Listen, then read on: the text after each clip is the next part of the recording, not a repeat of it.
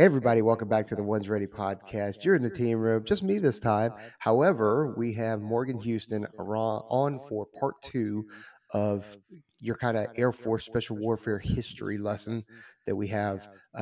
Morgan, appreciate you joining us again and carving out some time to hop on and finish up. Well, thanks for having me. I had so much fun last time. I'm ready to go for round two. Yeah, man. Well, like we talked about, we left off, if I remember right.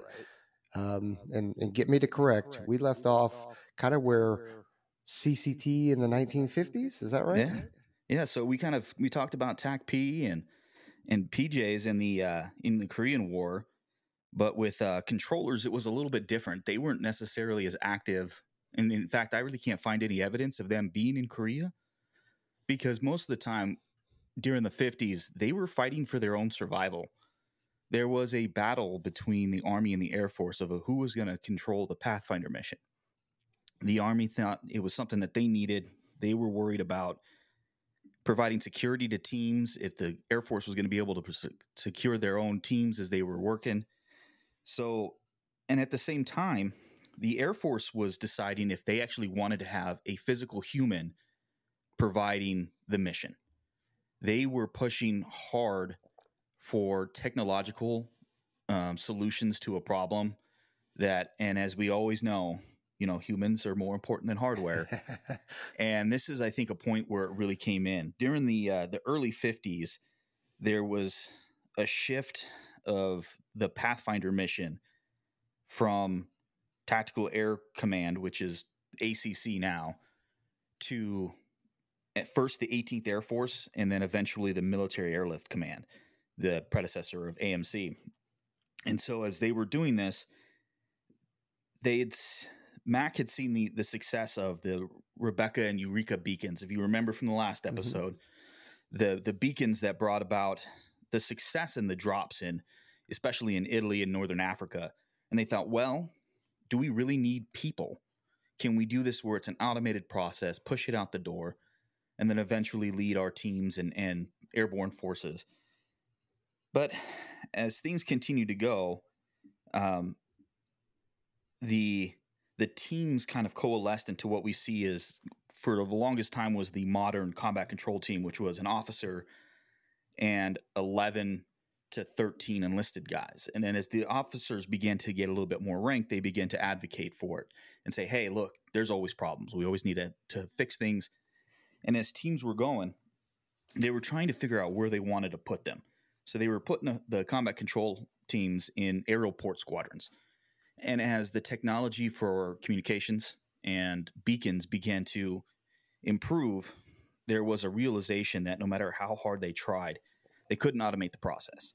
And then eventually there was the understanding, which is something that is common throughout history of our career fields, is that you need someone who has a set of air-mindedness, an airman who can talk to other airmen.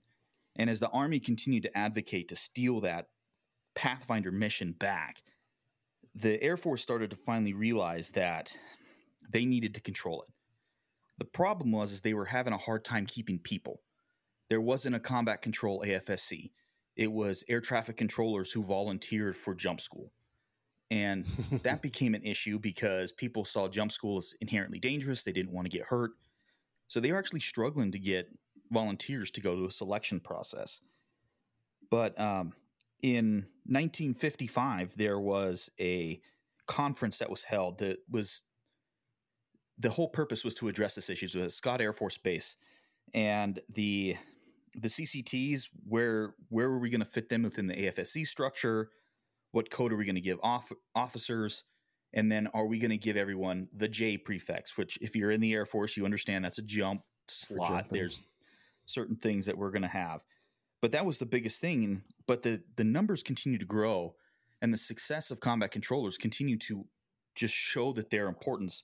And eventually by 1956, there were 11 combat control teams assigned to troop carrier wings, and that totaled 140 men. So 14 members per team, one officer, 13 enlisted guys, which included radio maintainers and radio operators in addition to air traffic controllers. Excuse me. And then it was also that year that a Colonel Harry Bishop created the outline, which kind of set the standard for what combat control was going to be all the way to today. And those outlines included, in orders of priority, air traffic control, landing zones and drop zones, communications, and close air support. Now, those have changed and morphed as the years have gone by, but that was the initial thing that set us up. And then as this goes in, things start to change. The Air Force changes, numbers change, but the combat Which controllers it always does. always does. Combat controllers are still trying to figure out where they're going to be. And as they get into the aerial port squadrons, it really kind of gives them a solid fix of where they're going to be, and they fit in with this group of people. And it kind of culturally fits early on in that, you know, aerial port squadrons are all about bringing people and goods into the post, into base and all of these things. And it kind of is a deployed extension of that. And this is where, you know, as the money begins and we start to see more people advocate for combat controllers. One prime example was a CCT officer from the 3rd Aerial Port Squadron in the 60s, Captain Nightingale. And he just kept screaming at people until they got money to give people what they needed. We needed better communications gear. We needed better training money. Sometimes it works. And it worked for him. And eventually what happened was that the issues got up to Air Force commanders, like the 9th Air Force commander. He actually sent a letter to the Tactical Air Command commander and said, hey, you guys are screwing with my money, and which means I can't land planes. So you need to give me, and it eventually worked to the point where they were now solid numbers. They were working on creating the career field. The only problem was, unlike today, reserve units just weren't doing the training or getting the money. And it was really hard again to keep people who volunteered. And it was mostly because there wasn't a cohesive unit. There wasn't a set training pipeline. There wasn't a set identity of who combat controllers were. And this kind of really changes as we get into the future. But it was the 1950s that really brought about the cultural shift into what became combat control, because as people began to understand how important this is, we were starting to get some guys who came in from our sister services who really set the stage. And it's some of the big names like Bo Bellini and, you know, Jim Howell and Charlie Jones. And as these names, you know, they're going to keep popping up throughout history. Yep. And it really, what it is because if there's one thing about these things that we call aspect wars, that kind of culturally, while we don't match the rest of the sister services, we also don't necessarily match the Air Force. So you don't say. Yeah, really, it's a shocker. Yeah, I mean, because you made the comment earlier about looking for a technological solution and automation, and the Air Force is always like, you don't realize that they're looking at that all the way back in the 50s. It's like, how can we cut the human out of the loop, you know, to alleviate human error and that kind of stuff. And you're like, well, sometimes that's where the magic is, you know, and it's other services have it. It is more human based. In aspect war, we are more human based, but you know, we at the same time, we still do like our gadgets. We like our shiny things, you know, we do. So it's interesting that like we were already thinking that as a service all the way back in the 50s. Well, in the 1950s is so unique just as a cultural as America. Like that's when you get the fun ads of like all the gadgets to help your housewife, you know, be more efficient. And you have the cities of the future and popular mechanics. And so of course it's going to match in the military, because sometimes socially the military is a bit of a precursor to what happens in the rest of society, but it's really interesting. Yeah, we're a microcosm for sure. That is so true. But as the 50s and 60s come to an end, that's really what brings us to where I think, well, like I did say somewhat controversially last time that rescue didn't start in Vietnam, but I think as a group, the career fields kind of coalesced into what we set into motion, what we would become in Vietnam. You know, all of the tactics, techniques, and procedures for rescue really kind of became what they are. We understand it, how it worked. the integration of like global access and precision strike really happened in Laos and Cambodia and Vietnam. And weather really took a prominence with one of the names that no matter how hard I tried, I couldn't avoid, Keith Grimes. The things that he did, like how do we not have like books written about him, like massive books? That guy is something else. But in But that you Vietnam could is say that again about a bunch of people. Your Clyde Howards, mm-hmm. your Mike Lampeys, your J.K. Corrins, your Wayne Norads, and it can keep going and going and going. And Right? each There's of just those names pop up frequently in all the every time. text that you read. Yeah, And it's like Jim Howell, like Jim you mentioned, Howell. Crutchfield. I just name after name, and it's incredible. It Well, and really is. so the majority of the stuff that you find is actually about very small aspects of the career field, with the exception of the PJs, right? PJs are probably our most written about of the four, just because, Yeah, I well, mean, they've got some freaking heroes and incredible people mm-hmm. over there too. Who doesn't like the idea of a good rescue, right? That's why they get written about, because, and the hair, it's the hair. As TACPs like Even to back think we then, get the the hair hair, was a but big thing. we don't have it. But like some of the more interesting things in Vietnam, because this is when you have like your Dwayne Hackneys and your Pitzenboggers and all that stuff. And like, Yep. great movie, the Last Full Measure about Pitts. It was awesome. But the one thing that really stood out to me was the role that PJ's played in Sun Tay, the ridiculous raid that was the most successful failure in Vietnam, the Sun Tay raid. And that was really what I think showed the joint force, how relevant and how important personnel rescue is to the entirety of everything that we do. And so, like, it's always been important. It was really big in Vietnam, but it always almost like feels, when you read recounts of some of these great rescues, it was always felt like a one-off. It was this one time, hey, they came and got us. Hey, that was awesome and everything. But as the mission planning around Sun Tay happened and the execution of it, PJs and the Air Rescue and Recovery Service and the rescue pilots were so integrated and such a big part of the mission set that afterwards, it really set the stage for how pararescuemen were going to be viewed throughout the rest of the force. And so it's one of those things. There were so many just rescue related aircraft and aircrew. There were 2 C-130Es, 2 HC-130s, 1 HH-3 helicopter, 5 HH-53s, and 5 A-1Es, all tied in either to air rescue and recovery or were associated it through its observation and CAS mission kind of thing. And it was just so wild that so many of these people who, at times in Vietnam, these people from pararescuemen, combat controllers, weather, TACPs were just so not known. It wasn't even that they were just ignored. It's just that no one knew what they could do or what they could be. And then as that ties in, you can see where at the time we weren't necessarily inherently working together as career fields, doctrinally, but there was this like handshake tie-in that all of us are going to do all of these things together. Because when you start, after thinking about what Son Tay did for PJs, and you've had guests who've talked about it with Mike Lamke and Jay Coran, all those guys. It's just like, but those kinds of things, what they were doing were establishing the ability for not only close air support, landing planes, but also assisting in recovery. I mean, there were combat controllers in Laos who were providing medical aid because they were the only Americans that were there, and it was it all unbelievable. ties in together and it all integrates very, very well. And each of the kind of gaps in the market or the weaker areas, the other career field is able to really bolster that.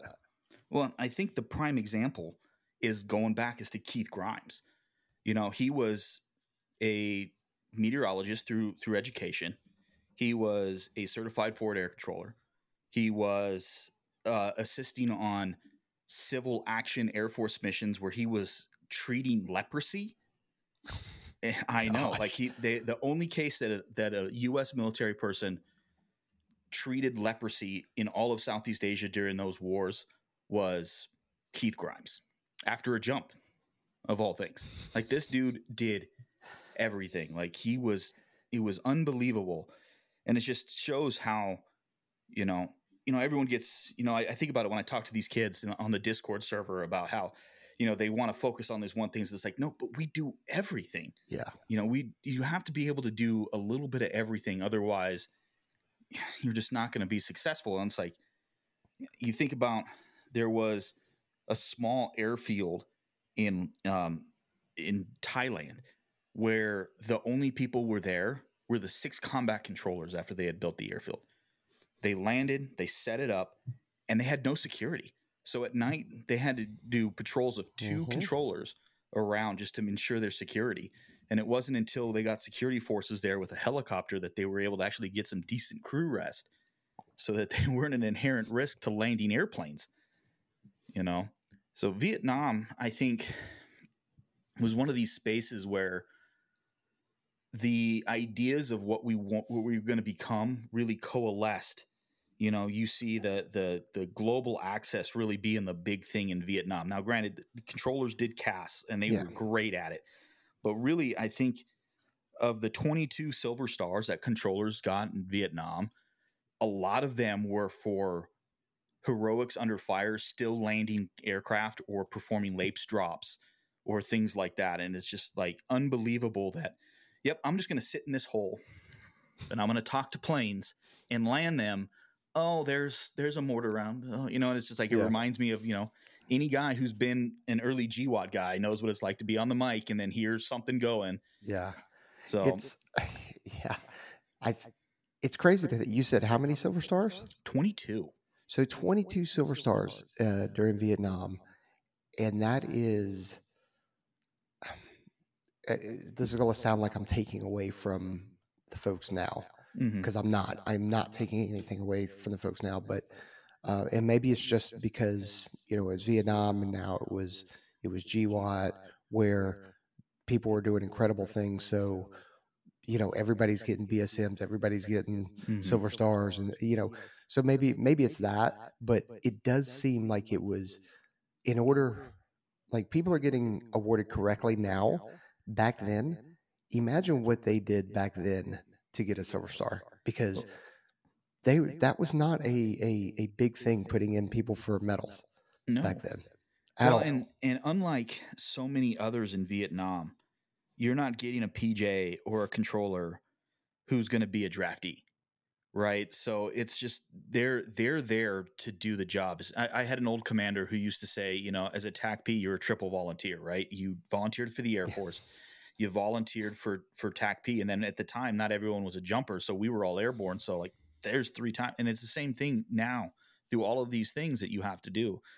And like, but no, back then in Vietnam, most of the TAC-P was non-volled, so it's like they're pulling a pilot out of a cockpit. He doesn't want to be there. He wants to be in a cockpit. You're taking radio guys, the old ROMADs, radio operator, maintainers, and drivers, poor radio maintainers, and be like, I'm just going to sit here and go do this now. And I'm going to wait. What? I'm going to have to go drive. I'm going to get shot at. What is happening to me right now?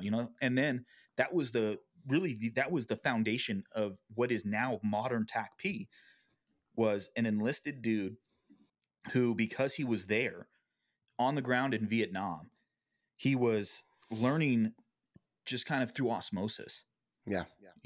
Because one of the funniest things I heard was when generals were hearing about controllers, enlisted controllers controlling airstrikes, the direct quote was that he threw a temper tantrum of all time. And so there were going to be times, and you can find kind of like tangential references to it, of TAC-P teams where the ALO goes down, and then the poor radio maintainer has to get on the mic and just be like, okay, I heard the officer saying this thing. I think this is it. They didn't have techniques, officially written down about how to do a talk on. Yeah. Both controllers and TAC-P teams were doing these things, figuring them out, exploring them. One of the best examples you see in media was We Were Soldiers, the movie. Yeah. Where they have, that was just a great idea, showing them and showing what that looked like. And it's just like that whole TAC-P thing. And then it's just all of this. And it was such a fluid environment. And it's funny, I didn't think about it till I was doing research for all of this, like how we should have, I'm sure some of the the big brains were doing it. But like there was such a correlation between that and what we were doing in early GWAT, right? Like it's not the same, but we can take lessons and we can learn from it and understand how that worked. And it's funny to see how just that keeps turning around and keeps coming back. Oh yeah, yeah. That's a good scene. I know exactly the one you're talking about. Mm-hmm.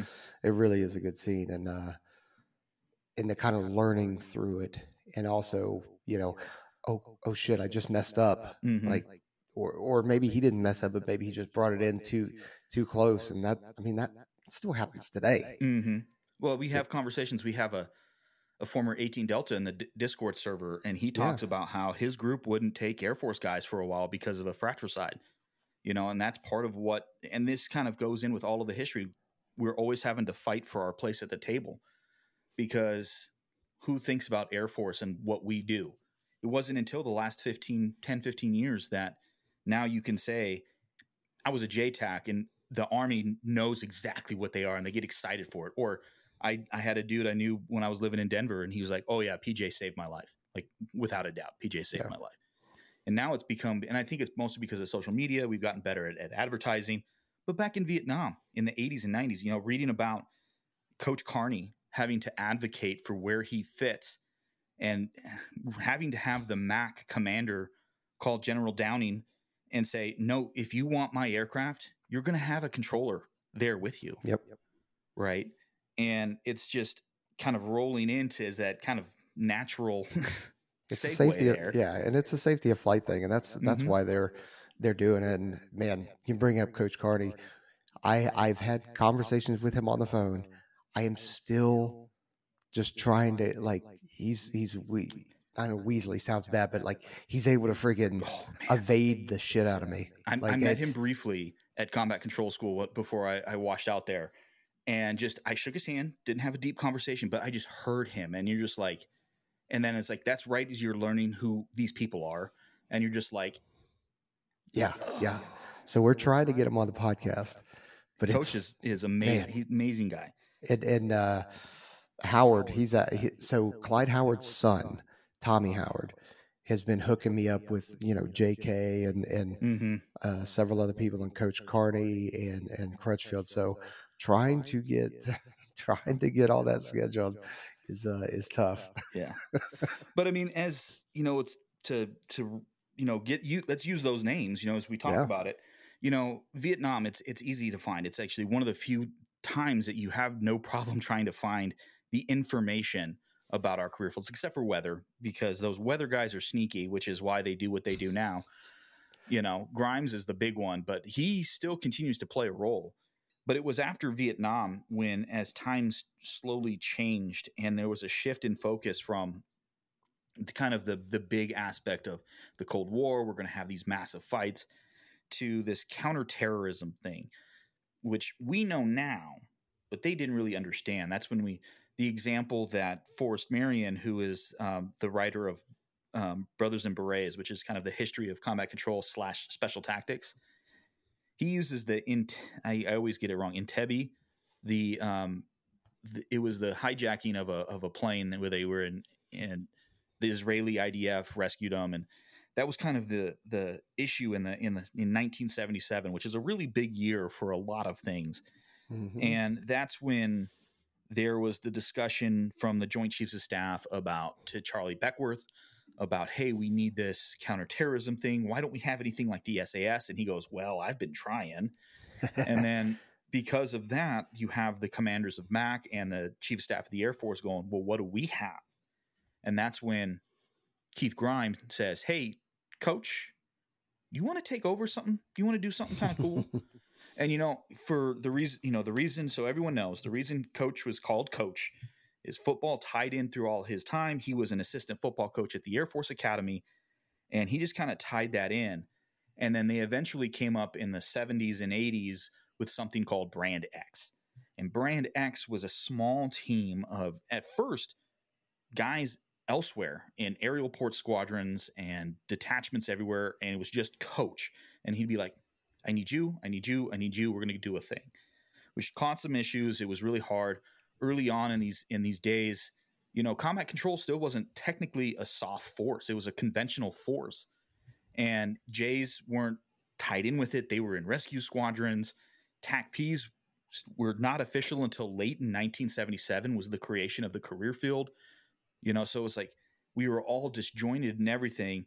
And then Colonel Grimes said, Coach, who was a young captain at the time, we need to figure this thing out. Yeah. And then what really sparked everything, and it was really kind of the changing force of special operations and, kind of warfare in general, was the assault and occupation of the American embassy in Tehran. And as everyone's trying to get validated as a counterterrorism force, the Rangers, those counterterrorism units in North Carolina, the planning had to start happening, and they had to validate and create these units. And as Brand X becomes a thing, even more so, you get some of the names we've talked about earlier: Jim Howe, Mike Lampy, Corinne, all these guys who are now this is what they're doing. They're creating these things in Charleston Air Force Base, South Carolina, and they are doing mission prep, mission planning. Coach goes into Iran by himself and sets up a boxing one, and he in a Cessna. I don't think people understand just how, I got a little dirt bike. I'm going to take some soil samples, and I'm going to put some lights in the ground that we may use, we may not. Like Coach had some big brass ones on him, Yeah. It is just like how, and he's just like nothing else, right? And this is when they're split into teams. They've got a north and south airfield. There is plenty have been written about Desert One and Operation Eagle Claw. If you want to check it out, it's super easy. But the parts that the combat controllers played in that was just spectacular. You had Mike Lampy on the ground, Jim Howe on the ground, a bunch of other names, and it's unbelievable to see that just within the space of like 2 or 3 years, it went from Ranger battalion commanders saying, I don't want any of these controllers anywhere near me, because at the time they didn't have good tactics. They weren't physically fit. They just weren't these things. Into Coach taking a couple of guys and then setting the standard. And what usually happens is that from these units, the things filter down. Trickle down, yeah. And then they continue to train, and unfortunately, Desert One was a failure, but in a different way. The controllers really didn't have anything to do with the failure aspect. Their planning went very well. They did exactly what they were supposed to do. And you're right. The operation was a failure, yes, but I mean that is what kind of was the impetus to the creation of SOCOM with the Goldwater Nichols Act in 86, and then SOCOM established in 87 to bring everybody under one umbrella. I mean, that's failure, I guess, silver lining there. Well, it's usually, as we always say, you guys have said it on this podcast so many times, it's like we learn more from failure than we do from success. Oh yeah. And that was a definitely case of the bureaucracy moving in a way that you normally don't see. Like from 79 to 86 and 87 is pretty big turnaround for national level speed. Yeah. And, and at this time, during all of that, as the controllers are doing this thing and PJs are still doing PJ things, there's not a lot that we're talking about.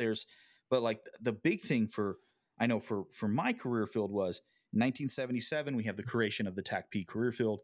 It was at the time the Tactical Air Command and Control Specialist. Really weird. But it was really just this idea of we're going to take these guys. We can no longer keep picking guys out of radio maintainers. They just don't have the skill set. They have to defend themselves. They have to do all of these things. And this is where I love doing history, where I like being a historian, is as I look at the history and compare between combat controllers and TACPs, I see us offset. Like we see a lot of the things in the TACP career field that the controllers have gone through. Yeah. Those things that y'all have gone through to struggle to get to where you're at, we're going through just at, 30 years later, 20 years later. And that's why I love like the fact that we are all kind of together now under this whole aspect war umbrella, because I know we can learn a lot from y'all. And there's a lot of things that I think you guys can learn from us as well. Oh yeah. We've got that conventional side that's a little bit different than the rest of you guys. But I think, as we see that, then we see some of these major small, it's really just funny to say, these major small events that happen. 1983, we see Grenada, right? That's where we have, again, some successes, some failures. We have that, horrendous jump where a bunch of Navy SEALs died. They were drowned. None of the controllers, all of the controllers survived, so that wasn't a big issue. But you have this, it was to the point now where your joint special operations commander was like, no, we need to have controllers here on this airfield at Points Linus so that we can see and we can land guys and we get the Marines in and we can do these things. And it's so interesting to see how in such short spans of time, because of our adaptability, because of our ability to operate small, just to be, I don't care about rank, I'm a young A1C, I'm going to tell you, sir, this is how this works, and it's just, it ingratiated us into the ability to be integrated in important assets. And Grenada, we were able to rescue the Americans there, get them out of the that was the main aspect, rescue Americans, fight Cubans, all these great things.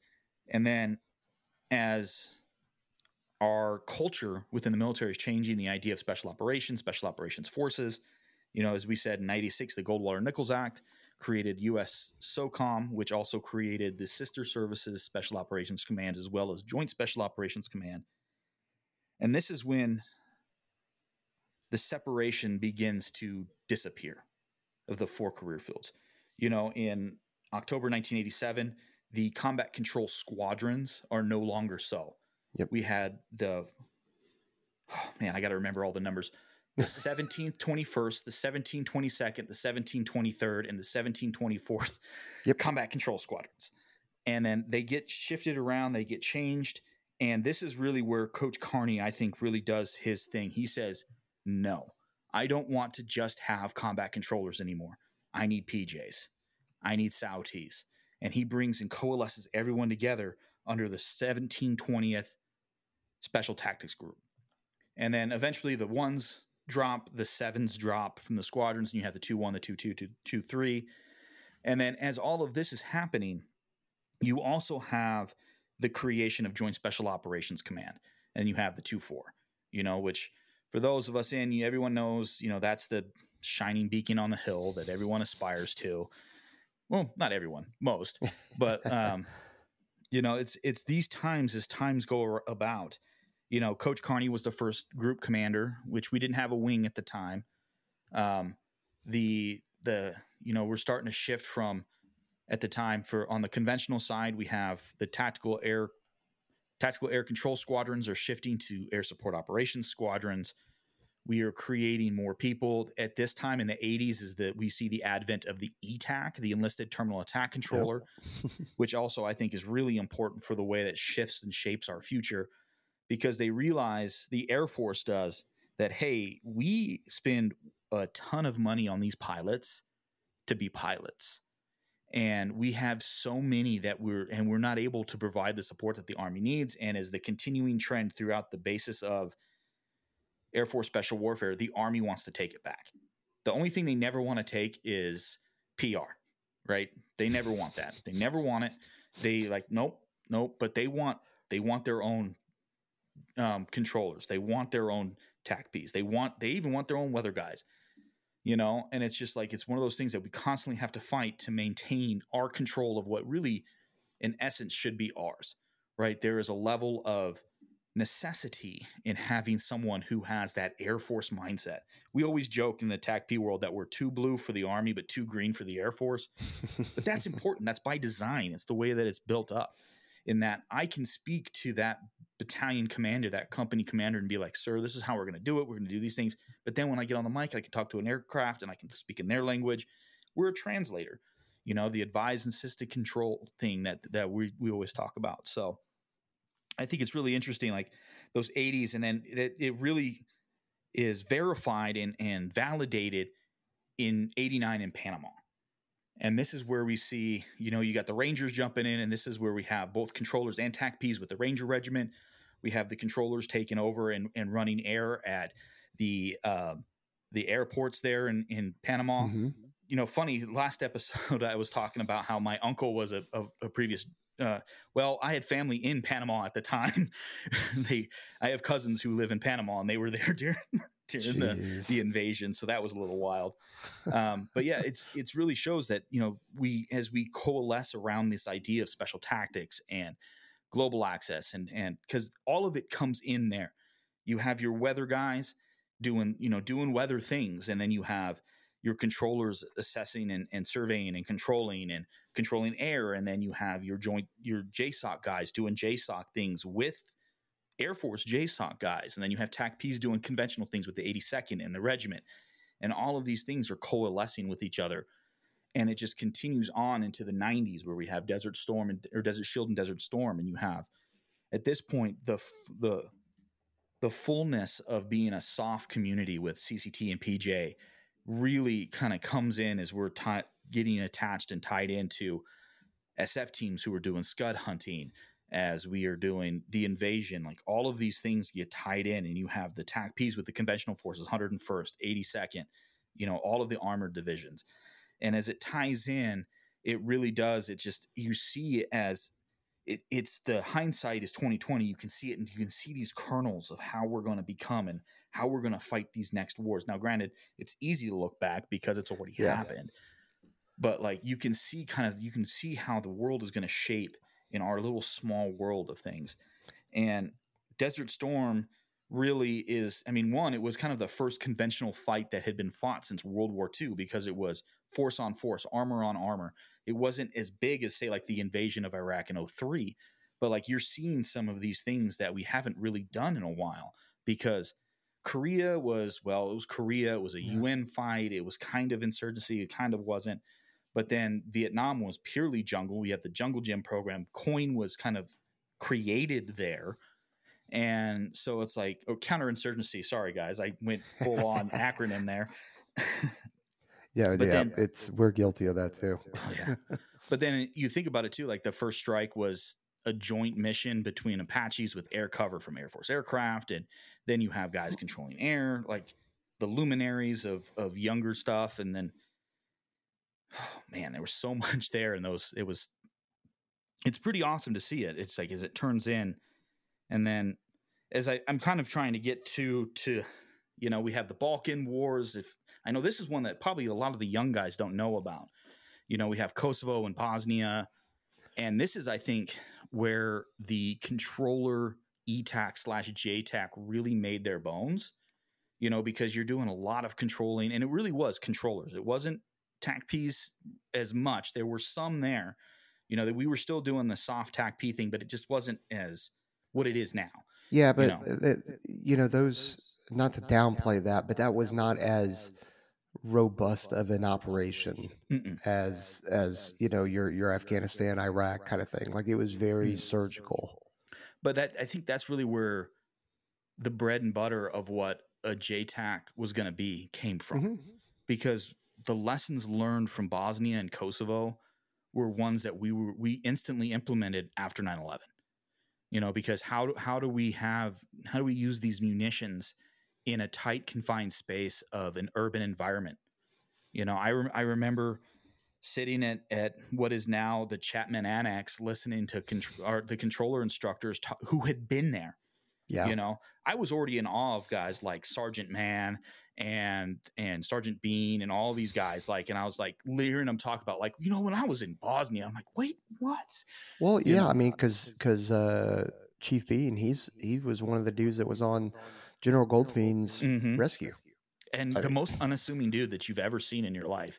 Like, he is a Mike Lampy looking dude, and it's just like, oh my gosh, how are these guys such studs? And it's just like, and I don't know if, because I have these guys pictured in my mind when I met them at 18, 19 years old, like Sergeant Mann. I think you probably met him when you were going through Indoc.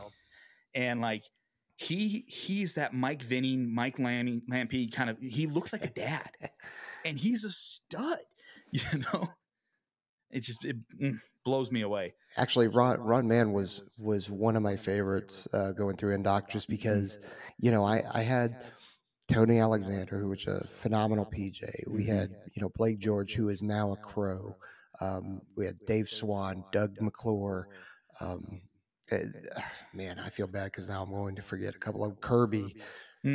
Rodriguez. I was You right know, there, right behind you, yeah, BJ. So it's like and those guys were something else. oh yeah, and then Jerry Soules. Mhm. Like all these guys, and Rodman was one of my favorites because I he was always fair.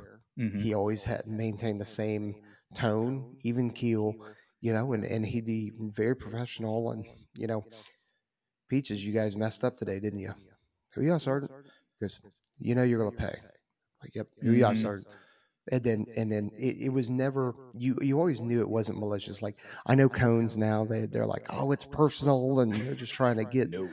Listen, it's not personal.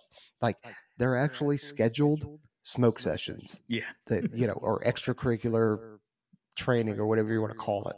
But there are smoke sessions that are planned and scheduled. Now that doesn't mean that if you don't mess up, You're gonna you make got your to deal have with the some. devil, and you're gonna pay. Yeah, but I mean, Ron Man was always nice and fair and just real professional. I loved it.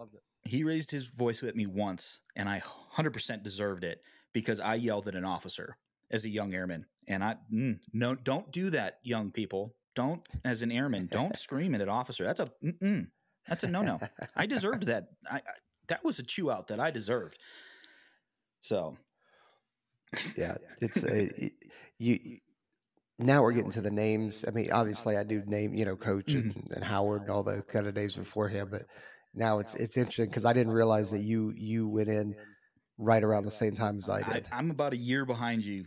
I Okay. joined in August of 2000, Yep. trying to be a combat controller, and I was like right there, 2 weeks from getting that beret, and I screwed up. Hey, I had we all screw up. I had an integrity violation, and it was my own damn fault, right? And so, and the cadre there was so great when that happened. They were like, "Hey, man, you screwed up. I screwed up. Let me tell you the story." Every single one of them, like Chief Gilmain was one of my instructors Yeah. that I was there at that time frame, and like the Huston boys, I was there with. I went through that with some of. I can't remember if it was Andy or Sean that I went through. In And then like 2000, yeah, that 2000. had to have been Sean. I think it was Sean. Yeah, I can remember him by his back tattoo, right? Yeah.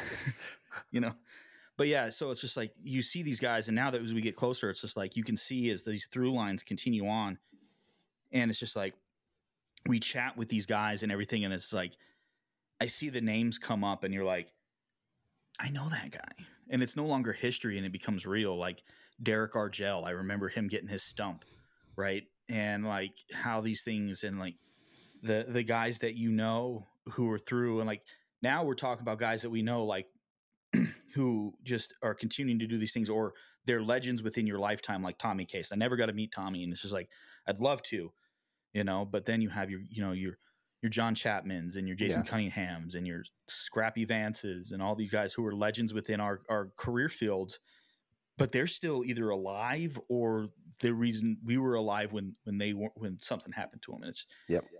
but then you can tie it all the way back to these times and these people that we can see, and we hear these legends, and it's when I start to get proud that I have spent this time and I've learned these things, and I can be a small yet insignificant part of this grander history that brings us into where we are now and what we are doing and the great things that I think the career fields are doing right now.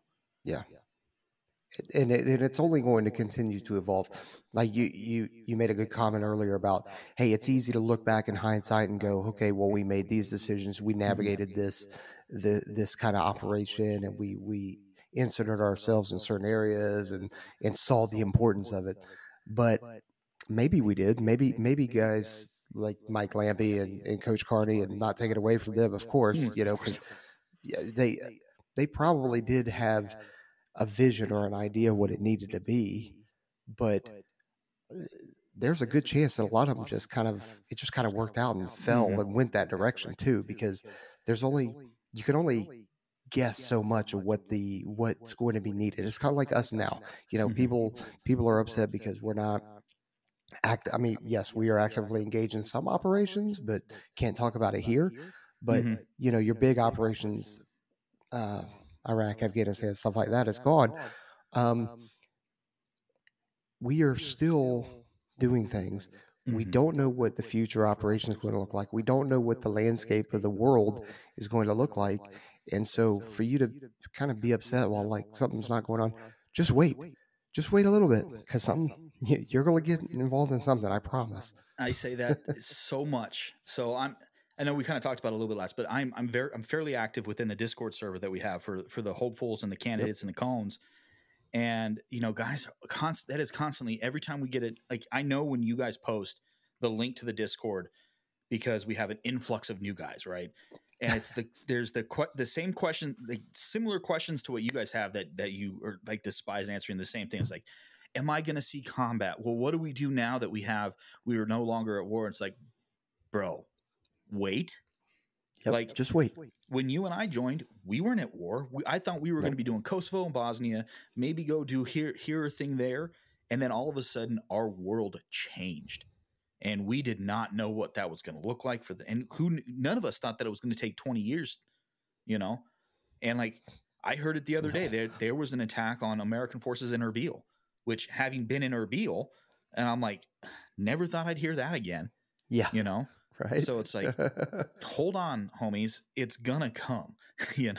If you're in one of these 4 career fields, you're gonna be doing something all the time. Doesn't Yep. matter if it's at war, if it's FID, if it's unconventional warfare stuff. Like there's guys in Poland right now. There's guys like this is all stuff like I'm obviously not plugged in. I've been out for 20 years, so nothing I'm going to No, say but is you can look. unclassified. You can look at the So, news and go, okay, Mhm. there's people. There's people here. There's people Mhm. there. I mean, like it's not. We're not behind a veil of secrecy Yeah. here. Like if you just pay attention to the news, you can go, okay, well, we Mhm. probably have somebody there. Yeah, it's good I stuff. mean, And as always, just give it a go. You never know. You may love it just being a training guy too. Like the training is just as cool as the going to war part. Well, maybe not as cool, but pretty close. yeah. Well, you definitely get to go to some kick-ass locations, and That is for sure. again, you're still part of a community that is Mhm. extremely tight, lifelong friends, and the experiences. And we talked about this before, but I am so thankful for the experiences I've had, the skills that I've learned, the people that I've met. I mean, I wouldn't have my amazing family that I have Mhm. now. Like I just and I have all this thanks to the Air Force. Now, if I didn't do that, I don't know what I would have done. Right? It's not that I was some hopeless freaking 17-year-old when I came in, but like I wasn't into school. That wasn't my thing. Mhm. I was done with it. Once I graduated, I was like, okay, I need a break. You Mhm. know, college wasn't going to be for me, at least at the very beginning. So, I did that, and it was a great decision for me. Mhm. May not be for everybody, but I like, again, I have very few regrets. Yeah, and I just think about how you're instantly credible within a community of people that are just so amazing. Like you and I have talked so many times about just how like we know the same people Yeah. through the weirdest spaces and the weirdest things. Like you went to weapons school with guys that I know with. We know each other people, but like we've never met outside of this venue. Yet instantly you can check and be like, hey, this guy is real. Is he real? Or hey, yeah, he's an okay dude. He's not, and it's awesome that that's even a thing. That you can do, and it just like connects among such a small group of people who are amazing dudes. Yeah. Yeah.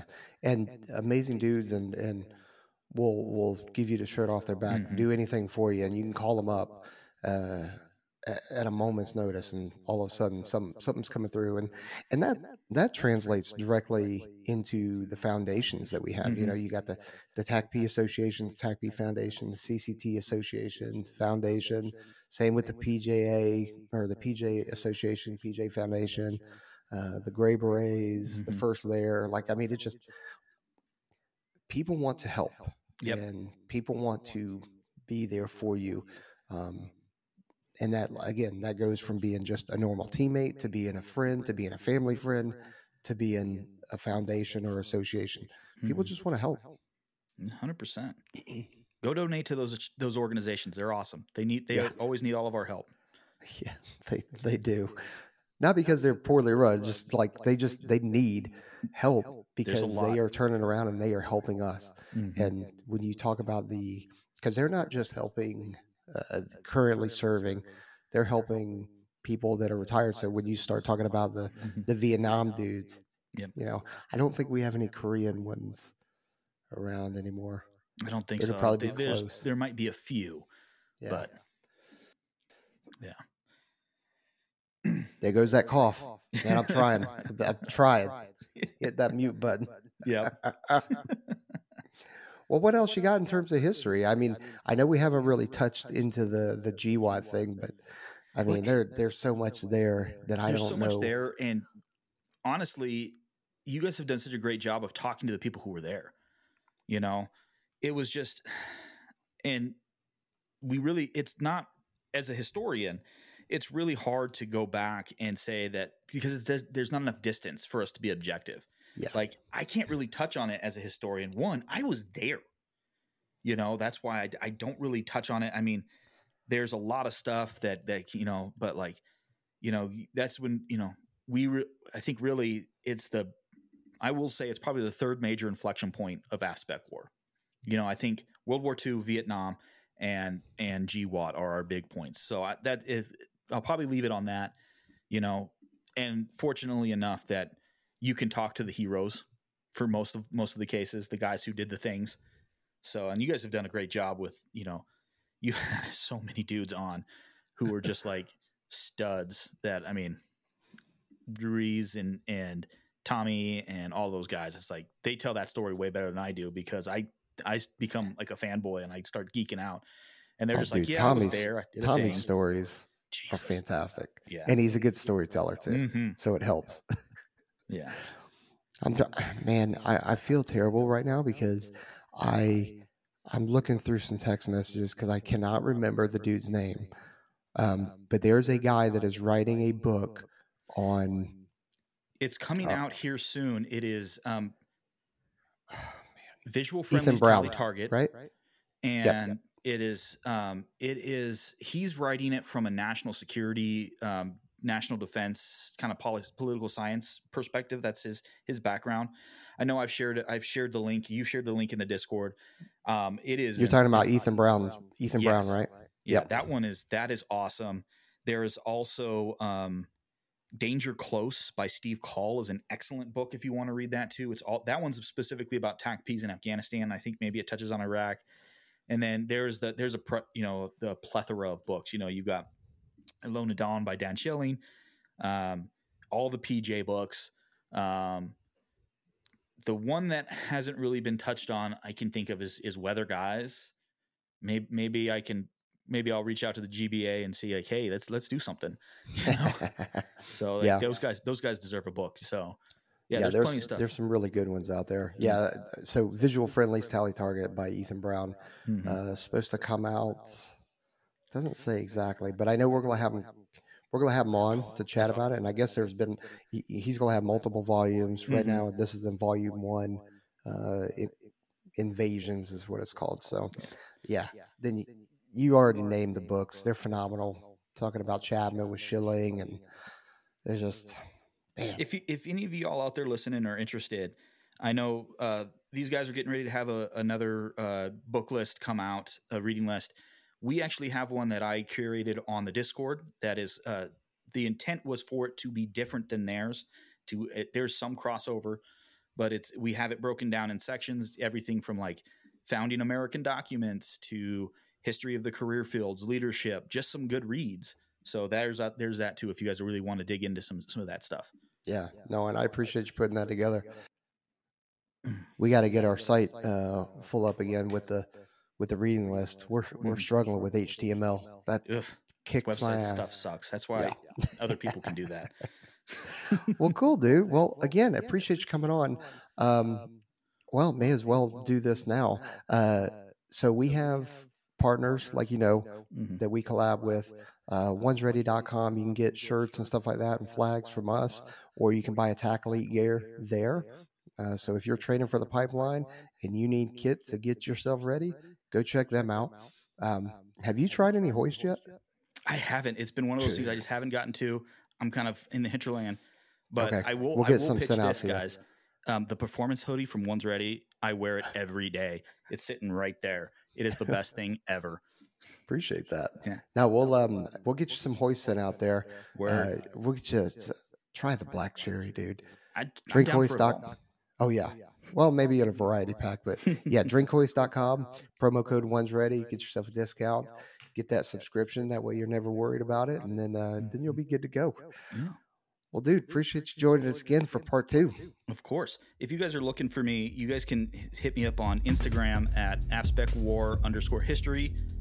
And everywhere else, I'm Whiskey Mo, which is how most people probably know me from the Discord and everything. But if you just Google, or not Google, but like go on to any of the social media sites and hit Whiskey Mo, that's it. But yeah, AspecWar_history is where you can find me. Join the Discord. Yeah, exactly. We'll once this launches, we'll post it again, and I'll probably post it after this because yeah, you're right. The more people we get on there, the better. And it really is you guys do phenomenal work out there, just in terms of getting the information out there, pointing people in the right direction. It's phenomenal. And so thanks for doing all that work. Of course. I got to help where I can. You guys are kind of the inspiration behind that anyway. So I appreciate it. All right, everybody. Appreciate you joining us. Don't forget to like, subscribe, leave us a review. We're out here. Bye. Train hard.